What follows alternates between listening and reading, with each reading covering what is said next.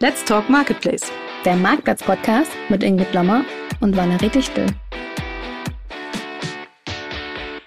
Hallo liebe Hörer, da sind wir wieder mit Let's Talk Marketplace. Ich bin Valerie, Gründerin der Marketplace-Uni und ich freue mich sehr auf eine neue Folge mit meiner Podcast-Sis Ingrid Lommer. Grüß dich, liebe Ingrid. Hallo Valerie, das war aber eine schöne Antwort. Ja, wer die wohl geschrieben hat, ich weiß nicht. Ich glaube, du hättest die Sis nicht verwendet, ne? Ganz sicher nicht, ich hätte Bro geschrieben. Ja, viel besser, viel besser. Liebe ich ja diese Buzzwords. Also, hier. Liebe Ingrid, vielen Dank für die Anmod. Ich fühle mich auch recht wohl hier so auf dem Moderationsstuhl, weil wir haben ja gesagt, ich will mich nicht mehr als Gast fühlen. Das tue ich jetzt auch nicht. Hier voll im Driving Seat, würde ich sagen. Als nächstes versuche ich mich mal als Interviewer. Also liebe Ingrid, warum bist du eigentlich heute hier im Studio mit mir in München und nicht auf dem Weg zur OMR nach Hamburg? Ja, also einer muss ja noch zu Hause bleiben und die Arbeit machen. Nein, also es sind tatsächlich eine Menge von meinen Kollegen da. Und ich bin auch ganz froh, dass die das machen, weil mir ist die OMR einfach zu groß. Ich meine, 70.000 Besucher. Da habe ich das Problem, warum fahre ich da überhaupt hin? Ja, wenn ich mit irgendjemandem reden will, muss ich sowieso Termine ausmachen. Sonst habe ich ja gar keine Chance. Und dann kann ich die Termine ja auch ausmachen, wenn man mal irgendwo entspannter ist oder wenn man sowieso in die Gegend fährt. Also ich habe es mit den Riesenveranstaltungen nicht so. Ja, dann lieber so ein bisschen klein und schnuckelig wie auf der Marktplatz-Convention. Zum Beispiel, ja. Okay, aber was machst du denn dann sonst so an wer muss denn die Arbeit machen, wenn du auf der OMR bist? Ja, zum Beispiel, oder wenn du nicht auf der OMR bist, sorry. Ja, also zum Beispiel habe ich ein echt nettes Interview geführt kürzlich mit Decathlon. Und zwar da mit dem Marktplatz-Chef, Dominik Braun.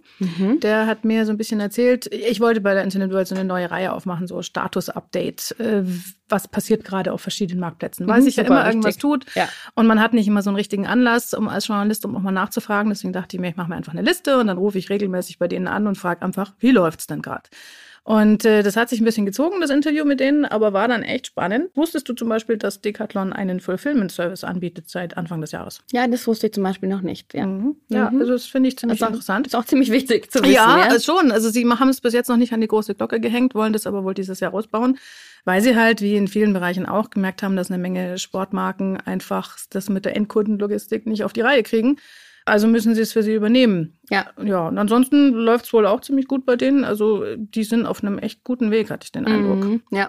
Also ich habe auch so das Gefühl, die sind eher so Hidden Champion oder die machen das eher so ein bisschen im Verdeckten und kommen dann so, ach übrigens, wir machen das schon seit so und so lange. Aber ja, das stimmt, das Thema Fulfillment war ein Dealbreaker. Kommen wir heute auch ein bisschen zum Thema, ne? Aber jetzt mal so, vielen Dank erstmal für die Insights, liebe Ingrid. Es macht auf jeden Fall Spaß, hier auf der Interviewer-Seite zu sitzen. Ich glaube, wir müssen aber langsam mal weiterkommen, weil wir haben heute echt viel auf dem Plan. Wie wäre es denn, wenn wir einfach mal zum Newsflash übergehen? Das machen wir. Newsflash. Den machen wir übrigens tatsächlich ein bisschen kürzer, weil wir heute noch so viel im Thema der Woche zu reden haben. Aber sagen wir mal so, den Schock von den schlechten Quartalszahlen letzter Woche, den haben wir nun einigermaßen ausgestanden. Es gibt auch wieder ein paar positivere Meldungen. Zum Beispiel Spike 24 wächst tatsächlich, habe ich heute gelesen. Sollte man, glaube ich, noch was drüber schreiben.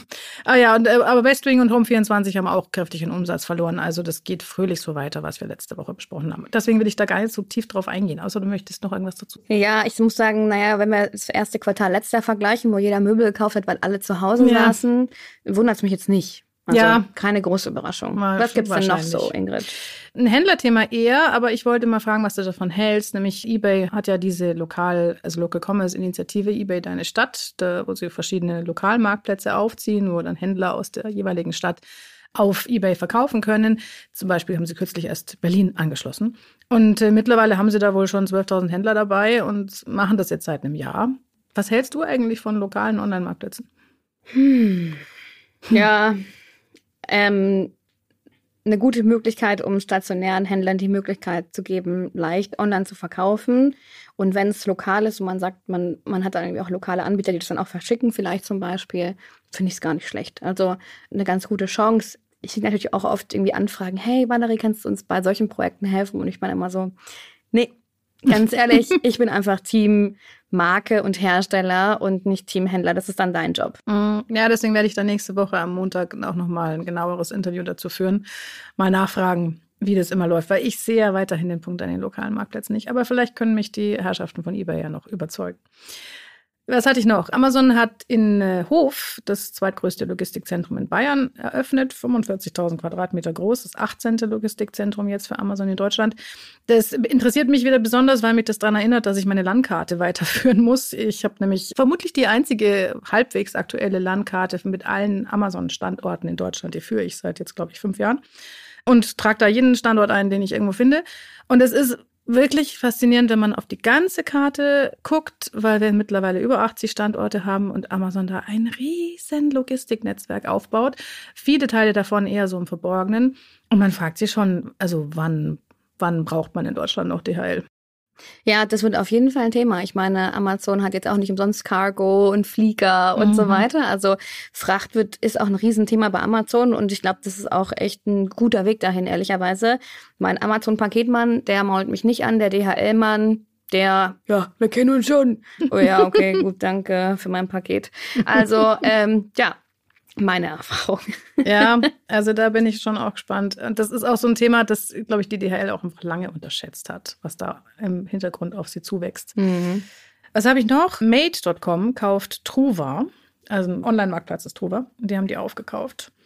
Ja, auf jeden Fall. Möbel, it's on, ne? Also ja, auch nochmal eine separate Herausforderung logistikmäßig, ne? Vor allem, wenn es ins Zusammenhandling geht. Aber man sieht auch, die Möbelbranche erwacht Richtung Marktplatz. Ja. Ja.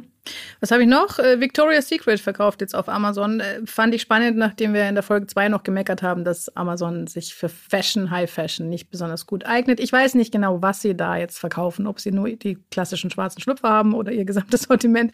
Aber fand ich trotzdem interessant. Was wollen denn die auf Amazon? Wäsche. Ne? Also Victoria's Secret ist ja viel Wäsche, wobei da kommt es wirklich drauf an, was sie genau verkaufen auf Amazon. Und Victoria's Secret, denen ging es jetzt auch mal eine Weile nicht so gut. Und dann schaust du halt schon nach Möglichkeiten, okay, wie und wo kann ich meine Produkte noch verkaufen? Ja. Einen habe ich noch. Die About You Influencer Awards werden mittlerweile europaweit vergeben. Ich glaube Ende des Monats. Da werden sie ihre eigenen Influencer im Endeffekt auszeichnen. Und die MyToys Partner Awards wurden auch vergeben. Ich frage mich ja bei solchen Events immer, interessiert das die Partner und die Marken, die mit diesen Marktplätzen zusammenarbeiten, wie sich diese Marktplätze um ihre eigene Marke, um ihr eigenes Branding bemühen?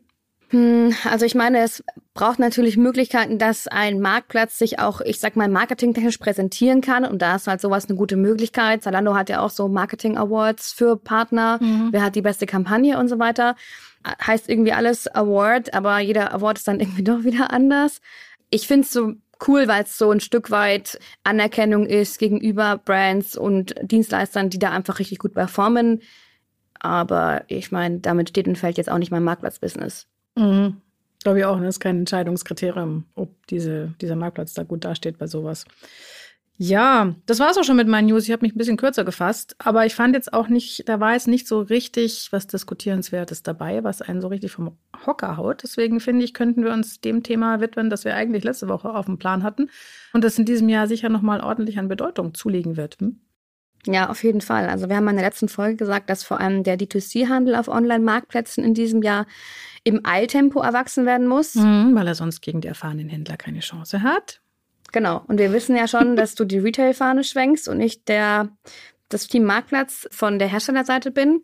Und das geht aber auch nur, wenn das Setup stimmt. Ja, das stimmt. Deswegen finde ich, sollten wir heute vielleicht mal darüber reden, oder? Das richtige Setup für Marktplätze. Oh ja, let's go. Das Thema der Woche. Ja, Backend. Ist aber so ein Thema, das man jetzt oft nicht so gerne anfasst, ne? Also ich habe es auch bei einer Marktplatz-Convention geredet, man redet viel lieber über Strategie und diese ganz konkreten Themen, da muss man schon Leute finden, die dann beinhart im Thema drin sind, weil ganz viel sonst einfach wieder auf das Übliche, es kommt darauf an, rausläuft, was ja niemandem was bringt. Aber was ich so ein bisschen gelernt habe über meine letzten Recherchen, ist, dass bei vielen Marken vor allem das Hauptproblem schon im ERP anfängt, weil die zwar ein ERP haben, das ist auch total super für ihr B2B-Geschäft. Ja? Also wenn du Paletten in stationäre Geschäfte liefern musst, dann ist das super, kackt aber komplett ab, wenn es für B2C benutzt werden soll. Für einen B2C-Online-Shop oder halt auch fürs Marktplatzgeschäft. Kannst du das bestätigen?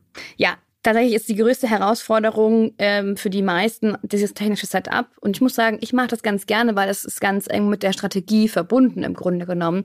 Weil ich muss mir überlegen, welche Strategie fahre ich im Marktplatz-Business und dann, wie kriege ich das umgesetzt durch technische Umsetzungsmöglichkeiten. Und da gibt's halt eine Vielzahl. Und das ist auch ziemlich undurchsichtig. Wer macht da eigentlich was? Wer steht für was? Und manchmal kann man es auch gar nicht so klar abgrenzen. Also ich habe mir da auch schon die Finger wund telefoniert. Nee, also ich habe da einfach ganz am Anfang meiner Selbstständigkeit wirklich mit all diesen großen Dienstleistern jetzt in der Modebranche gesprochen und sie wirklich gefragt, was macht ihr? Was macht ihr denn genau? Weil wenn du dir die Webseiten zum Beispiel anschaust, der Partner, dann steht dann überall, ja, wir bringen dich auf die Marktplätze online. Ja, aber was heißt das denn? Was macht ihr denn genau? Ja, und dann gibt's verschiedene Buzzwords, die da durch die Gegend fliegen und Beschreibungen, aber eigentlich weiß keiner so richtig, wie er sich beschreiben soll. Und ja, also das ist so ein bisschen undurchsichtig tatsächlich. Aber im Grunde genommen, die Grundthematik kommt ja daher, dass die meisten Marken und Hersteller aus dem B2B-Business kommen, das seit x Jahrzehnten so machen und ihre Software-Systeme auch darauf abgestimmt sind. Das heißt, haben wir die Thematik oft, dass die ERP-Systeme einfach krass veraltet sind und nicht diese neuen Schnittstellen bieten, die wir vielleicht bräuchten. Und dass diese ERP-Systeme halt auf B2B ausgerichtet sind und nicht auf B2C. Und das führt zum Beispiel auch dazu, dass halt dann viele sagen, ja, aber wir können ja gar nicht irgendwie selber Logistik machen zum Beispiel. Wir können ja gar nicht so viele Kundenkontakte in unserem ERP anlegen, ja, weil die dann B2B und B2C-Kontakte vermischen würden. Und dann kommen so Gedanken auf wie, ja, aber dann müssten wir ja an jeden Endkunden, den wir liefern, einen eigenen Kontakt anlegen, so und dann, gut, dann explodiert es ja sowieso. Also dafür ist es ja auch nicht gemacht, ja. Und das sind so Basisanforderungen, die einfach zu verschiedenen anderen Themen führen. Ja. Während man umgekehrt auch sagen muss, dass die ERPs, die sich auf den E-Commerce konzentrieren, also auf den B2C-E-Commerce, die haben oft das Problem, dass sie für den B2B wiederum nicht gemacht sind. Das heißt, es ist jetzt nicht so, als könnte eine Marke einfach wechseln auf eins von den neuen, hippen ERPs, die da gerne auch sehr offensiv in der Werbung umgehen. Und dann ist der Cast Business, also so leicht ist es halt auch nicht. Deswegen am Ende braucht man meistens dann irgendwas, was man an das bestehende ERP dran pflanscht und dann dieses ERP wiederum eine Middleware. Und wenn wir schon diese ganzen Begriffe um uns werfen, wollen wir mal kurz eine kleine Definitionsrunde einlegen. Also, was ist eine Middleware? Was ist ein Enabler? Was ist ein Marktplatz-Anbinder? Was sind denn da die Unterschiede überhaupt? Was für Buzzwords wird da um sich geworfen? Uiuiui, eine Frage, 15 Antworten. Also, ich unterscheide es mal so ein bisschen nach Internal und External Onboarding-Variationen. Ja, also im Grunde genommen gibt es ja diesen Weg von der Marke über, ich sag mal ganz einfach gesprochen, ne? Und vom PIM haben wir noch gar nicht gesprochen. Aber die Marke braucht im Grunde genommen eine Software, die ihr hilft, die Produktdaten online zu kriegen auf den Marktplatz. Und dazu braucht sie noch einen B2C-Logistik-Service, sei das jetzt sie selber, die Marke, wenn sie es kann, oder jemanden, den sie dafür nutzt. Damit dann die Produkte quasi, der Content, die Bilder und so weiter, die Bestände live auch online sind auf dem Marktplatz, damit der Endkunde die Produkte dort kaufen kann. Mal ganz simpel gesprochen. Da gibt es natürlich noch verschiedene Zusatzservices. Wenn ich jetzt aber als Marke jetzt nicht eine eigene Middleware-Software anbinden möchte, kann ich auch sagen, okay, Middleware und Logistik, kann ich beides nicht, habe nicht so die Kapazität, wir haben noch nicht so viele Leute, wissen noch nicht genau, wie das geht. Es gibt auch die Möglichkeit, das an Full-Service-Partner auszulisten. Aber auch sogenannte Full-Service-Partner nennen sich dann oft nicht Full-Service, weil sie sich dann so ein bisschen gegen Full-Service, was ist denn Full-Service, ne? Ja. Sträuben. Also es ist echt so eine schwierige Geschichte. Man nennt sich der eine Aggregator, der nächste Integrator und der dritte dann Middleware und der vierte wieder anders und da zu schauen, okay, wer ist was, ist wirklich eine Herausforderung. Wir geben jetzt in der Marktplatz-Uni auch Kurse für die Dienstleister und Marktplätze, damit die Marken besser verstehen. Und dann haben wir das auch letzte Woche gehabt, das Thema. Und dann habe ich gesagt, ja, und jetzt ordnet doch euch mal, die ihr hier sitzt, auf die verschiedenen, also was seid ihr denn, eine Middleware, Full Service? Und alle waren so, ja. So, manche waren echt ein bisschen überfordert. Das erinnert mich an Anno dazumal, als eine meiner ersten Tätigkeiten bei der Internet World. Da war ich noch jung und unerfahren und komplett naiv. Ich wollte eine Dienstleister-Datenbank ausstellen, in der genau sowas drinsteht. Also ich habe massenweise Full-Service-Agenturen, damals noch nicht für Marktplätze, sondern einfach nur für E-Commerce, angefragt mit einem Fragebogen, mit was macht ihr denn nun eigentlich? Ja, was macht ihr und für wen macht ihr es und zu welchen Konditionen macht ihr das? Ja.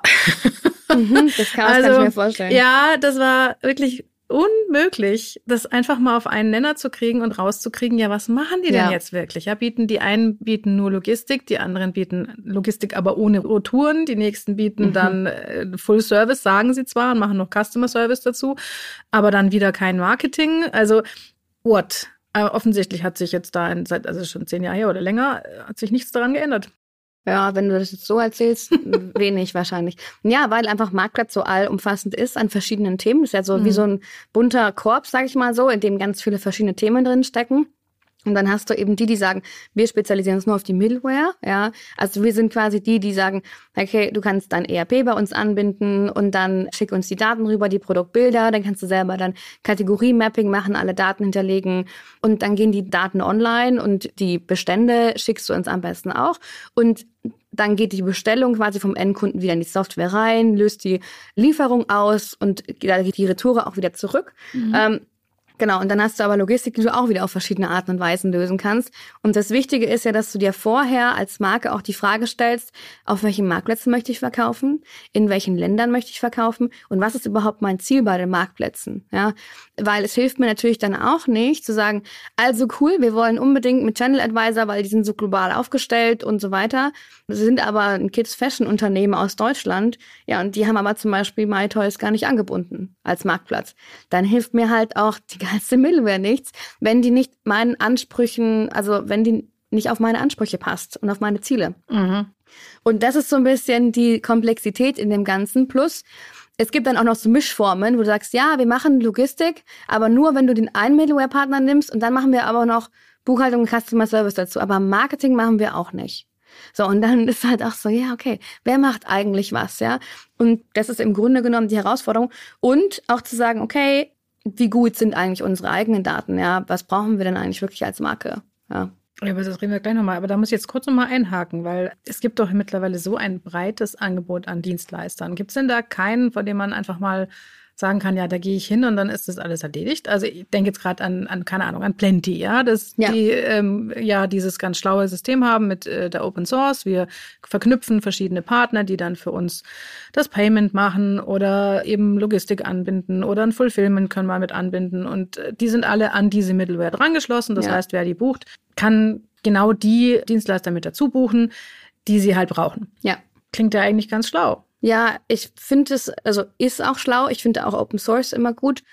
Da ist aber so, da kommt es ein Stück weit darauf an, wie groß bist du als Brand, ja. Weil wenn du wirklich richtig groß bist als Brand, dann gibt's, glaube ich, auch andere Middlewares, die besser geeignet für dich sind.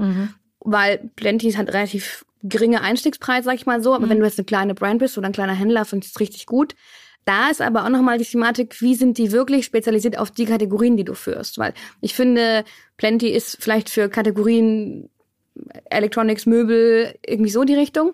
Aber zum Beispiel für Fashion finde ich sie nicht ganz so gut geeignet, weil sie einfach gar nicht so viel Modemarktplätze angebunden haben. Oder das ist ja auch so ein bisschen die Krux. Und dann sagen sie, es betrifft es aber nicht nur Plenty, sondern auch andere. Wir haben Zalando angebunden.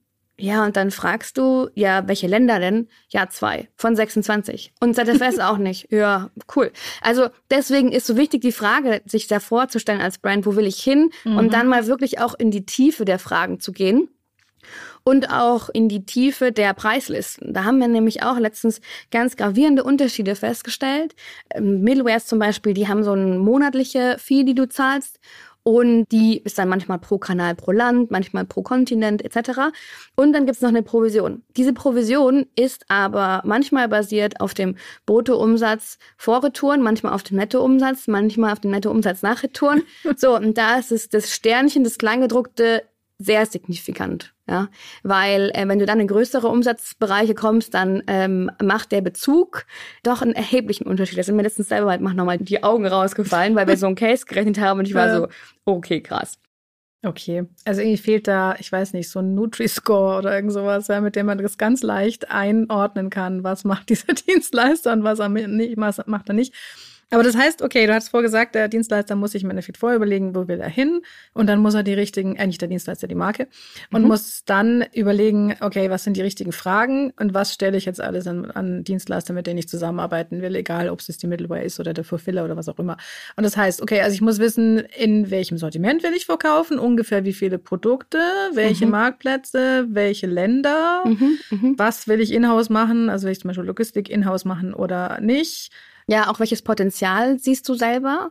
Weil das macht natürlich einen Unterschied, ob du was aufsetzt, das ein paar Millionen Euro im Jahr durchdrehen soll oder ein paar tausend an Euro Umsatz. Und das macht natürlich auch nochmal einen Unterschied aus. Ja, wenn ich jedes Jahr noch 10 Artikel habe, dann muss ich jetzt nicht die große Prozessautomatisierungsschiene da fahren. Ja, ist natürlich immer gut. Aber wenn ich jede Saison halt 3000 verschiedene Artikel habe, dann wird's manuell ganz schön schwierig. Ja. Ja, jetzt ist ja vielleicht die Idee auf Markenseite, wenn ich zu einem Dienstleister gehe, dann muss ich davon ausgehen, also wenn ich jetzt, keine Ahnung, mir einen Handwerker bestelle und sage, ich brauche ein neues Dach, dann verlasse ich mich ja auch drauf, dass der mir die richtigen Fragen stellt, damit ich die richtigen Antworten gebe, damit er mir ein ordentliches Angebot machen kann.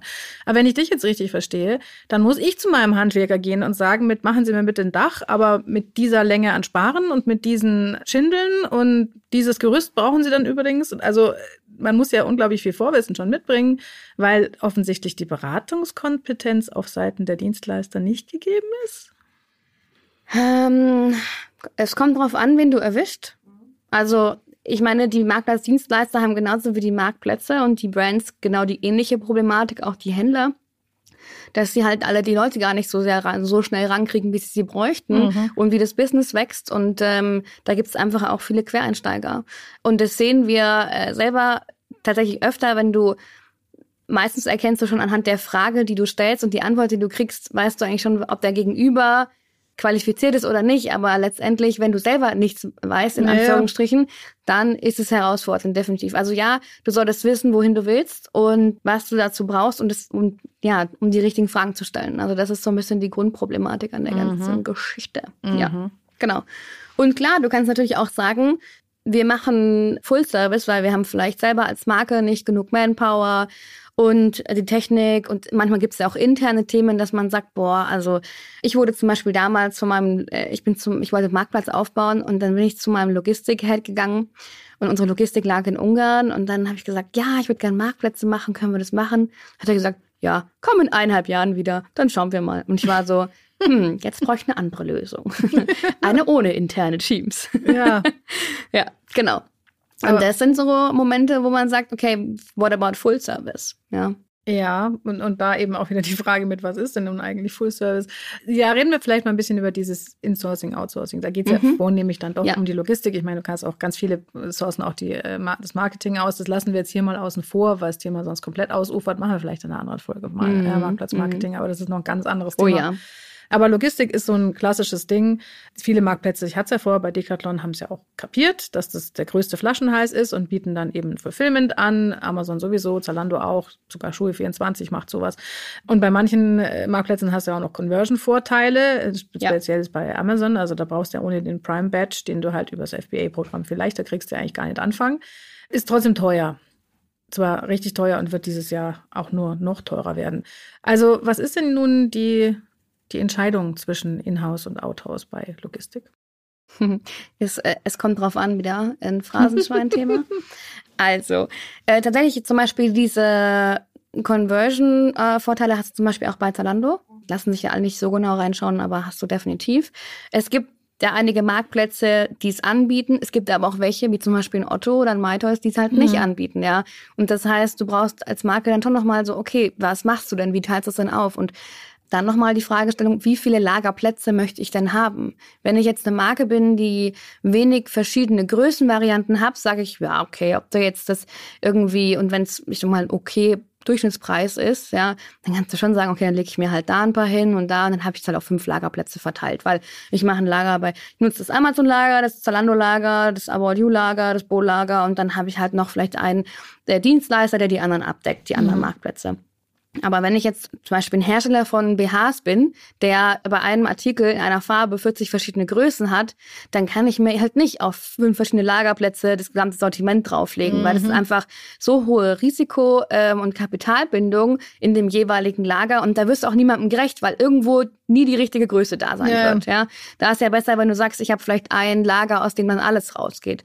Und das mal so das eine zu bedenken. Ich finde zum Beispiel die Logistikkosten, also die B2C-Logistikkosten von den Marktplätzen, die angeboten werden, wie eine FBA, ZFS, die sind sehr oft sehr viel preisgünstiger als die Brands selber haben. Oder Logistikpartner oder die Full-Service-Partner. Und der Business Case für die Marktplätze steht und fällt oft mit den Logistikkosten. Also ja, die werden jetzt höher, stimmt, aber die werden halt auch allgemein höher, muss man halt auch sagen. Also das heißt, nicht nur die Full-Service, also nicht nur die Marktplätze erhöhen da die Preise, sondern auch, also alle halt durchwegs. Also das ist ja eine Grundproblematik, sag ich mal so.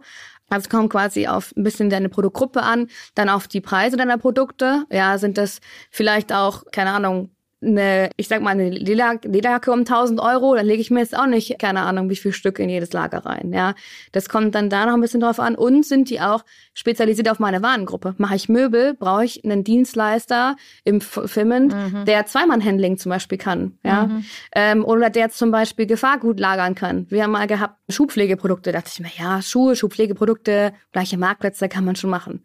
Ja, und dann war so, ja, aber Schuhdeo ist ein Aerosol, ist ein Gefahrgut. Wer kann das eigentlich lagern? Echt? Wie viel Kilo Gefahrgut darf man eigentlich im Lager? Wow, okay. Und dann kommen da so Sachen, wo du denkst, ja, okay. Das ist übrigens der Grund, warum wir uns auf verschiedene Kategorien spezialisiert haben und zum Beispiel Beauty noch nicht gemacht haben. Beauty ist super herausfordernd in der Logistik. ZFS macht zum Beispiel noch kein Beauty. Ja, aus gutem Grund. Das hatten wir schon mal, ja, weil es so unglaublich kompliziert ist. Genau. Dazu kommt ja noch die Problematik, kenne ich jetzt wieder von Amazon, dass es ja nicht unbegrenzten Platz in den Lagern gibt. Also selbst wenn Amazon ständig weiter Lager ausbaut, hast du trotzdem das Problem, dass du zumindest auf Händlerseite, ich denke mal, das ist bei Marken ähnlich, kriegst du einen gewissen begrenzten Raum zugewiesen und den darfst du nutzen und den solltest du auch ordentlich nutzen, zumindest wenn du Seller bist, sonst wird der nämlich gleich wieder zusammengestrichen. Also es ist ja jetzt nicht so, als wäre Lagerplatz ganz leicht zu haben. Und das ist ja nicht nur bei Amazon so oder vielleicht auch bei Zalando im Lager, sondern tatsächlich bei allen Fulfillern. Höre ich aus dem Markt, dass die Lagerplätze eng werden und dass es gar nicht so leicht ist, jemanden zu finden, der dein Zeug auch tatsächlich fulfillt. Was macht man denn damit dann? Ja, das ist tatsächlich eine Problematik. Und da muss man halt schauen, okay, wir haben so als Marke, du hast ja ein B2B-Lager. Das ist ja dann nicht so, dass du am Anfang der Saison sagst, okay, cool, wir liefern jetzt die gesamte Ware, die wir für die Saison geordert haben, an den Marktplatz aus, in deren Lager und ciao, sondern du sagst halt dann, okay, von der Ware, die wir geordert haben, dann packen wir jetzt mal 20% und liefern wir jetzt mal aus, dass wir von jedem Artikel einmal rausgeliefert haben, damit die live gehen können. Und dann schiebst du halt 2-wöchentlich nach zum Beispiel. Ja. Aber natürlich da auch, je mehr Lager, desto mehr Aufwand, das ist auch ganz klar. Und bei manchen Marktplätzen geht ja am Ende der Saison die Ware offline und dann musst du die halt auch wieder zurückholen. Kostet ja auch wieder Geld. Ja, remissionieren, das ist auch kein Spaß. Ja, das ist richtig. Genau, das ist mal die eine Thematik. Und es gibt ja auch einfach Marktplätze, die sagen, wir bieten das an. Fulfillment by About You zum Beispiel. Super gute Sache, preislich phänomenal gut. Aber die bieten das halt gar nicht jedem an. Also es ist nicht so, dass du sagst, ich würde das gerne nutzen, cool, machen wir, sondern so, wir würden das gerne nutzen, dürfen wir auch? Und dann sagen die halt ja oder nein. So, also da kannst du dich auch nicht per se drauf verlassen, das kann ich sicher nutzen. Ja, ich brauche sonst keinen anderen Fulfillment-Partner. Ja, also das ist schon so eine Thematik, die man sich überlegen muss. Und dann auch in welche Länder. Zum Beispiel Schweiz, ja, Sonderfall Schweiz, Sonderfall UK. Dann wird schon nochmal eine andere Nummer. Ja, und dann auch wieder preislich die Unterschiede. Also ich weiß von Amazon, du kannst ja auch aus dem Amazon-Lager deine Bestellungen von anderen Plattformen fulfillen lassen. Ja. Also, keine Ahnung, jemand kauft dann halt in deinem Online-Shop oder bei Otto und es wird aber aus dem Amazon-Lager versendet. Das lässt sich Amazon aber durch die Nase zahlen. Ja. Also das ist deutlich teurer als die Amazon-interne Fulfillment zum Beispiel. Und dann hat man ja natürlich noch die Thematik, dass man dann im Fall Amazon von Amazon komplett abhängig ist. Ja. Und das willst du ja im Grunde genommen auch nicht, weil ich erinnere mich nur, Anfang Corona-Pandemie, dann haben sie halt nur noch das ausgeliefert, was sie wollten, in Anführungsstrichen, was halt super lebenswichtig war. So gut, und dann wären meine Socken da im Lager liegen geblieben. Schön. Ja, also das ist halt so ein bisschen die andere Thematik, wie abhängig mache ich mich. Also auch von einem Full-Service-Partner, von einem Logistiker, so streue ich es eher, verteile ich es lieber. Das ist so ein bisschen die große Frage im Grunde genommen. Hast du Marktplatzmarken, mit denen du zusammenarbeitest, die ihre gesamte Logistik selber machen? Also eigenes Lager, eigenes Fulfillment? Sehr wenig. Das sind nur die wirklich Digital First machen. Also die aber auch, also die schon lange zum Beispiel einen großen eigenen Online-Shop haben. Ja. Oder die auch nochmal extra in ihre Logistik investiert haben, dann nochmal neu aufgebaut haben, automatisiert haben. Die schon, aber es sind die allerwenigsten. Weil die Guidelines, wenn man als Marke sagt, wir machen, es sind ja auch viele sagen, wir können das schon, wir haben einen eigenen Online-Shop. Und dann sage ich so, ja, lest euch nochmal die Guidelines durch. Könnt ihr das wirklich einhalten? Weil zum Beispiel Zalando hat da genauso wie Amazon super strikte Guidelines. Bis wann muss das Paket draußen sein, retourniert sein, zurückgezahlt sein? Wie viele Kunden dürfen dich kontaktieren? Welche Stornoraten hast du? Und wenn du diese sehr eng gesteckten Ziele nicht erreichst, dann ziehen die dir halt einfach den Stecker. Und dann stehst du da. Nicht so cool. Ja, also, und das Risiko, das würde ich tatsächlich nicht eingehen. Also, das würde ich auch nicht unterschätzen. Das unterschätzen aber doch einige, weil ja, das kriegen wir hin, das wird schon nicht so schlimm. Ja. Bis sie dann dastehen und sagen, ja, also, wir haben jetzt den Stecker gezogen bekommen, jetzt können wir gerade gar nichts mehr verkaufen, die Ware liegt im Lager, schön. Ja. Da kenne ich einige Modelle die wiederum die Logistikkompetenz der Händler dann nutzen. Und dann die Händler, ohne groß drüber zu reden, das Fulfillment für eine Marke mitmachen. Die haben halt noch ein bisschen Platz im Lager übrig. Genau, und, das kenne ich auch. Ja, und verschicken halt die Pakete, haben aber sonst mit den Angeboten auf den Marktplätzen gar nicht viel zu tun. Das gibt auch wiederum, dass das ganze Marktplatzgeschäft machen, aber das finde ich auch ganz spannend. Ja, okay, wir wissen, wie Prime funktioniert, wir können das und dann packen wir halt euer Zeug in Kisten. Ja. Das ist auch in Ordnung. Scheint auch ganz, ganz gut zu klappen. Ja, ich muss auf die Zeit gucken. Wir sind schon wieder drüber und waren heute aber schon wieder so harte Themen, Valerie. Also ich meine, Backend und so, da redet ja eigentlich keiner gerne drüber, weil es nur Probleme macht. Also ich rede echt ganz gerne drüber, aber tatsächlich, wir haben da auch wirklich Stunden in unseren Kursen, die wir darüber reden. Und dann habe ich immer noch das Gefühl, dass es irgendwie nur ein Teil davon war, über den wir gesprochen haben, weil es einfach komplex ist. Also diesen grundsätzlichen Weg haben wir alle, oder? Marke, Middleware und Logistik hin zum Marktplatz. Aber wie man das dann macht, da gibt's halt einfach für jeden einen unterschiedlichen Weg. Ich glaube, das könnte man so als Zusammenfassung sagen. Aber ja, nächste Woche wird's dann ein leichteres Thema, oder? Was wird's? Ja, schon. Wir haben einen Gast zum ersten Mal. Nächstes Mal haben wir einen Gast, da haben wir den Oliver da, den Oliver Lukas von Ecom Consulting. Der bringt hoffentlich eine Preview von seiner Marktplatz-Landschaft-Studie mit und kann uns dann ein bisschen mit uns darüber sprechen, wie viele Marktplätze es nicht schon alle gibt und wie viele davon überhaupt eine Existenzberechtigung haben. Aber ja, das, glaube ich, wird dann auch ganz spannend. Aber ob das jetzt leichter wird, weiß ich jetzt auch nicht. Aber wir werden sehen. Wird interessant. Sollen wir zum Schluss nicht noch was Fluffiges machen? OMG Marketplace. Ja, was hast du denn vorgestellt, Ingrid? Fluffig. Ja, halt ein bisschen Boulevard oder so. Wie wär's mit, keine Ahnung, Top 5 der bestaussehenden Marktplatz-Chefs in Deutschland? Puh, da bringst du mich jetzt ordentlich in die Bredouille. Boah, ich weiß nicht so. Ich meine, ich würde sagen, keine Männer-Ranking in unserem Podcast, weil wir wollen ja irgendwie selbst keine Sexismus-Vorwürfe bekommen, hier à la MeToo oder so. Also, anderes Thema vielleicht? Spielverderber. Na gut, okay, was mache ich denn noch mit meinem OMG-Mac? Wie wär's mit Cat-Content?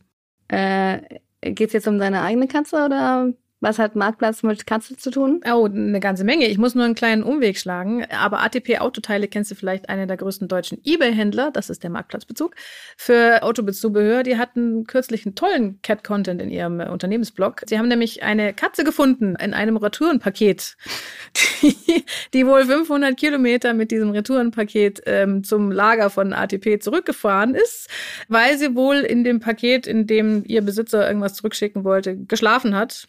Und der hat es nicht gemerkt und hat sie eingepackt. Wenn das Paket auf einmal 10 Kilo schwerer ist. Ja, naja gut, so eine Katze wiegt ja nicht so viel.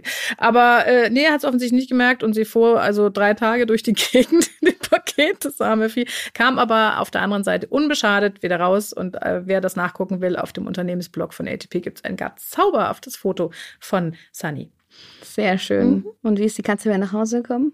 Das haben sie da gar nicht geschrieben. Muss ich mal nachfragen. Haben sie wieder zurück ins Paket geschickt? Ich hoffe nicht. Ich hoffe, der Besitzer ist angefahren. Werde ich mal bei ATP nachfragen, ob die Katze jetzt bei Ihnen wohnt, dauerhaft im Lager, oder ob sie die irgendwie wieder heimgekriegt haben. Auf jeden Fall eine gute Story. Siehst du? Ciao. Ja. Haben wir noch was Fluffiges zum Schluss. Freut mich. Und immer schön politisch korrekt und so. Ja, genau. Aber schon. Naja, aber wir grooven uns langsam ein, wie ihr alle merkt. Und dementsprechend freue ich mich auch schon sehr, wie dann die Podcasterei zu dritt nächste Woche funktioniert mit dem Oliver. Ja, und wenn ihr das nicht verpassen wollt, dann würde ich sagen, abonnieren, folgen, Spotify, iTunes, LinkedIn, wie ihr wollt, mitkommentieren. Wir freuen uns sehr, wenn ihr wieder mit dabei seid. Ja, ich freue mich auch sehr. Und ja, ich würde sagen, wir hören uns nächste Woche wieder. Genau. Bis dann. Bis dann. Das war Let's Talk Marketplace, der Marktplatz-Podcast mit Valerie Dichtel und Ingrid Lommer.